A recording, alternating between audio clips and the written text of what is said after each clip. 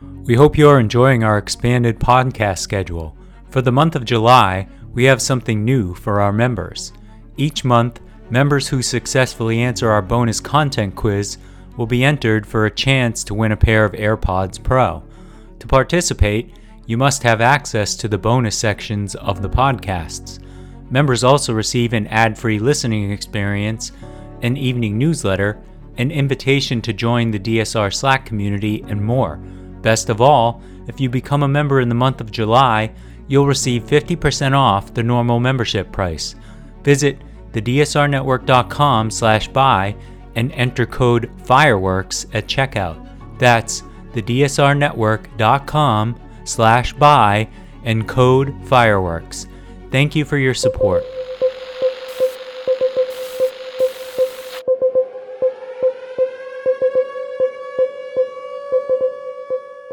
It's July 5th, 2023, and this is your DSR Daily Brief. I'm Chris Cotnor. And I'm Riley Fessler. Our top stories from international outlets this morning. U.S. President Joe Biden is scheduled to meet with Swedish Prime Minister Ulf Kristersson at the White House while NATO leaders prepare for an upcoming summit in Lithuania.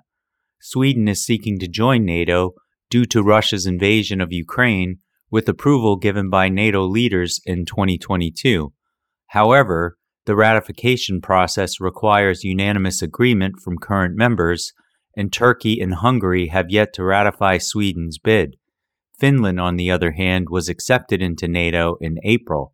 President Biden and Prime Minister Kristersson will discuss growing security cooperation and express their support for Sweden's swift accession to NATO. Turkey has criticized Sweden's approach to groups it deems terrorist organizations. In a separate development, NATO Secretary General Jens Stoltenberg planned to convene talks among Turkey, Sweden, and Finland. The meeting between Biden and Kristersson will also cover coordination on China, climate change, and emerging technologies. The virtual summit meeting of the Shanghai Cooperation Organization brought together leaders from Russia, China, and India, each with their own agendas. President Putin of Russia aimed to project strength after a recent mercenary group uprising and sought international support for his war in Ukraine. China's President Xi used this summit as an opportunity to criticize the United States, calling for an end to hegemonism and power politics. Indian Prime Minister Modi, as the host, aimed to showcase India's rising stature and took a veiled jab at Pakistan by calling for unity in the fight against terrorism. While the leaders' prepared remarks did not indicate any significant changes in alliances, the summit revealed how this regional club, formed to counter Western influence, navigates their competing priorities. The tensions between China and India were not explicitly mentioned, despite their growing friction and India's closer alignment with the United States. President Putin hoped for resounding support to address his weakened position at home and his war in Ukraine, but had to settle for a display of unity and positive optics instead. Israeli fighter jets have conducted airstrikes on the Gaza Strip in response to rockets launched from the enclave following the conclusion of a major offensive in Jenin in the occupied West Bank. The Israeli attack targeted a Hamas weapons manufacturing facility, resulting in no reported casualties. In a separate incident, Israel intercepted 5 rockets fired toward southern Israel from Gaza. Meanwhile, the Israeli army announced the withdrawal of its forces from Jenin after a 2-day ground and air offensive that resulted in the deaths of at least 12 Palestinians and left around 100 others injured. Following the Israeli withdrawal, residents of Jenin's refugee camp, who had been displaced during the raid, began to return and assess the damage to their homes. The withdrawal was met with celebration by thousands of Palestinians in the West Bank. Elsewhere, President Emmanuel Macron of France is facing the challenge of addressing the root problems exposed by recent riots in the country. The unrest was sparked by the shooting and killing of a teenager by a police officer, leading to widespread violence and attacks on French institutions. Macron has attempted to strike a balance between empathy and resolve, denouncing the riots as the manipulation of a teenager's death while acknowledging the inexcusable nature of the shooting. He plans to meet with mayors from affected towns and cities to gather first-hand accounts and work on solutions. The unrest has forced France to confront issues of discrimination, integration, and crime in immigrant-heavy suburbs, prompting public pressure to examine policing practices and allegations of racism. Addressing the growing rift between disadvantaged youth in the suburbs and French institutions will likely require increased funding for policies aimed at reducing social inequalities in education and housing. However, this is challenging as the government seeks to reduce spending. China's export controls on metals used in semiconductors, specifically gallium and germanium, are just the beginning of a larger strategy, according to an influential Chinese trade policy advisor. The move is seen as part of Beijing's escalating tech fight with Washington.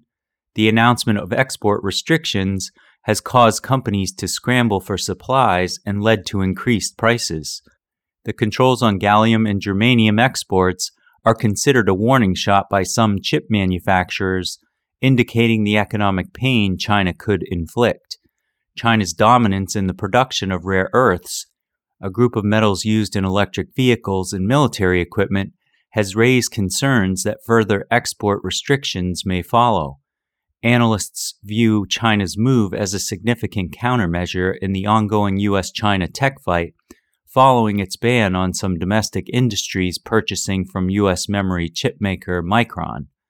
Chinese state media described the controls as a practical way of asserting that efforts to restrict China's access to advanced technology are a miscalculation.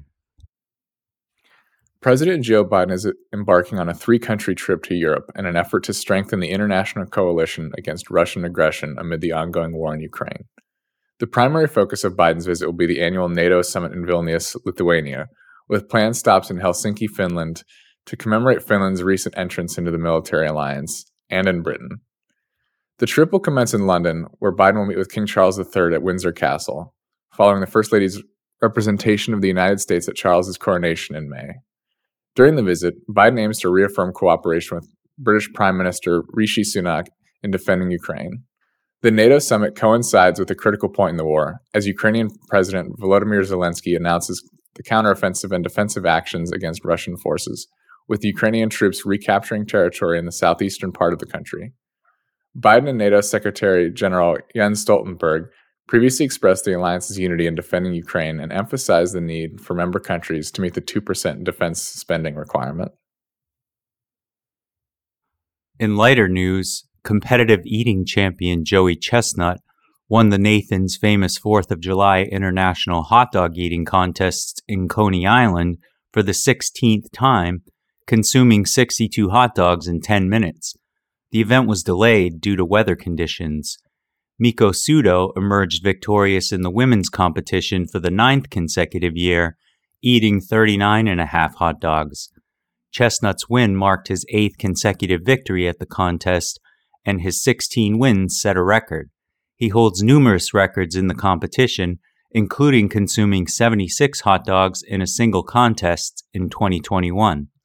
Despite the physical toll, Chestnut expressed his dedication to the event and his willingness to endure the aftermath for the love of the contest and the 4th of July.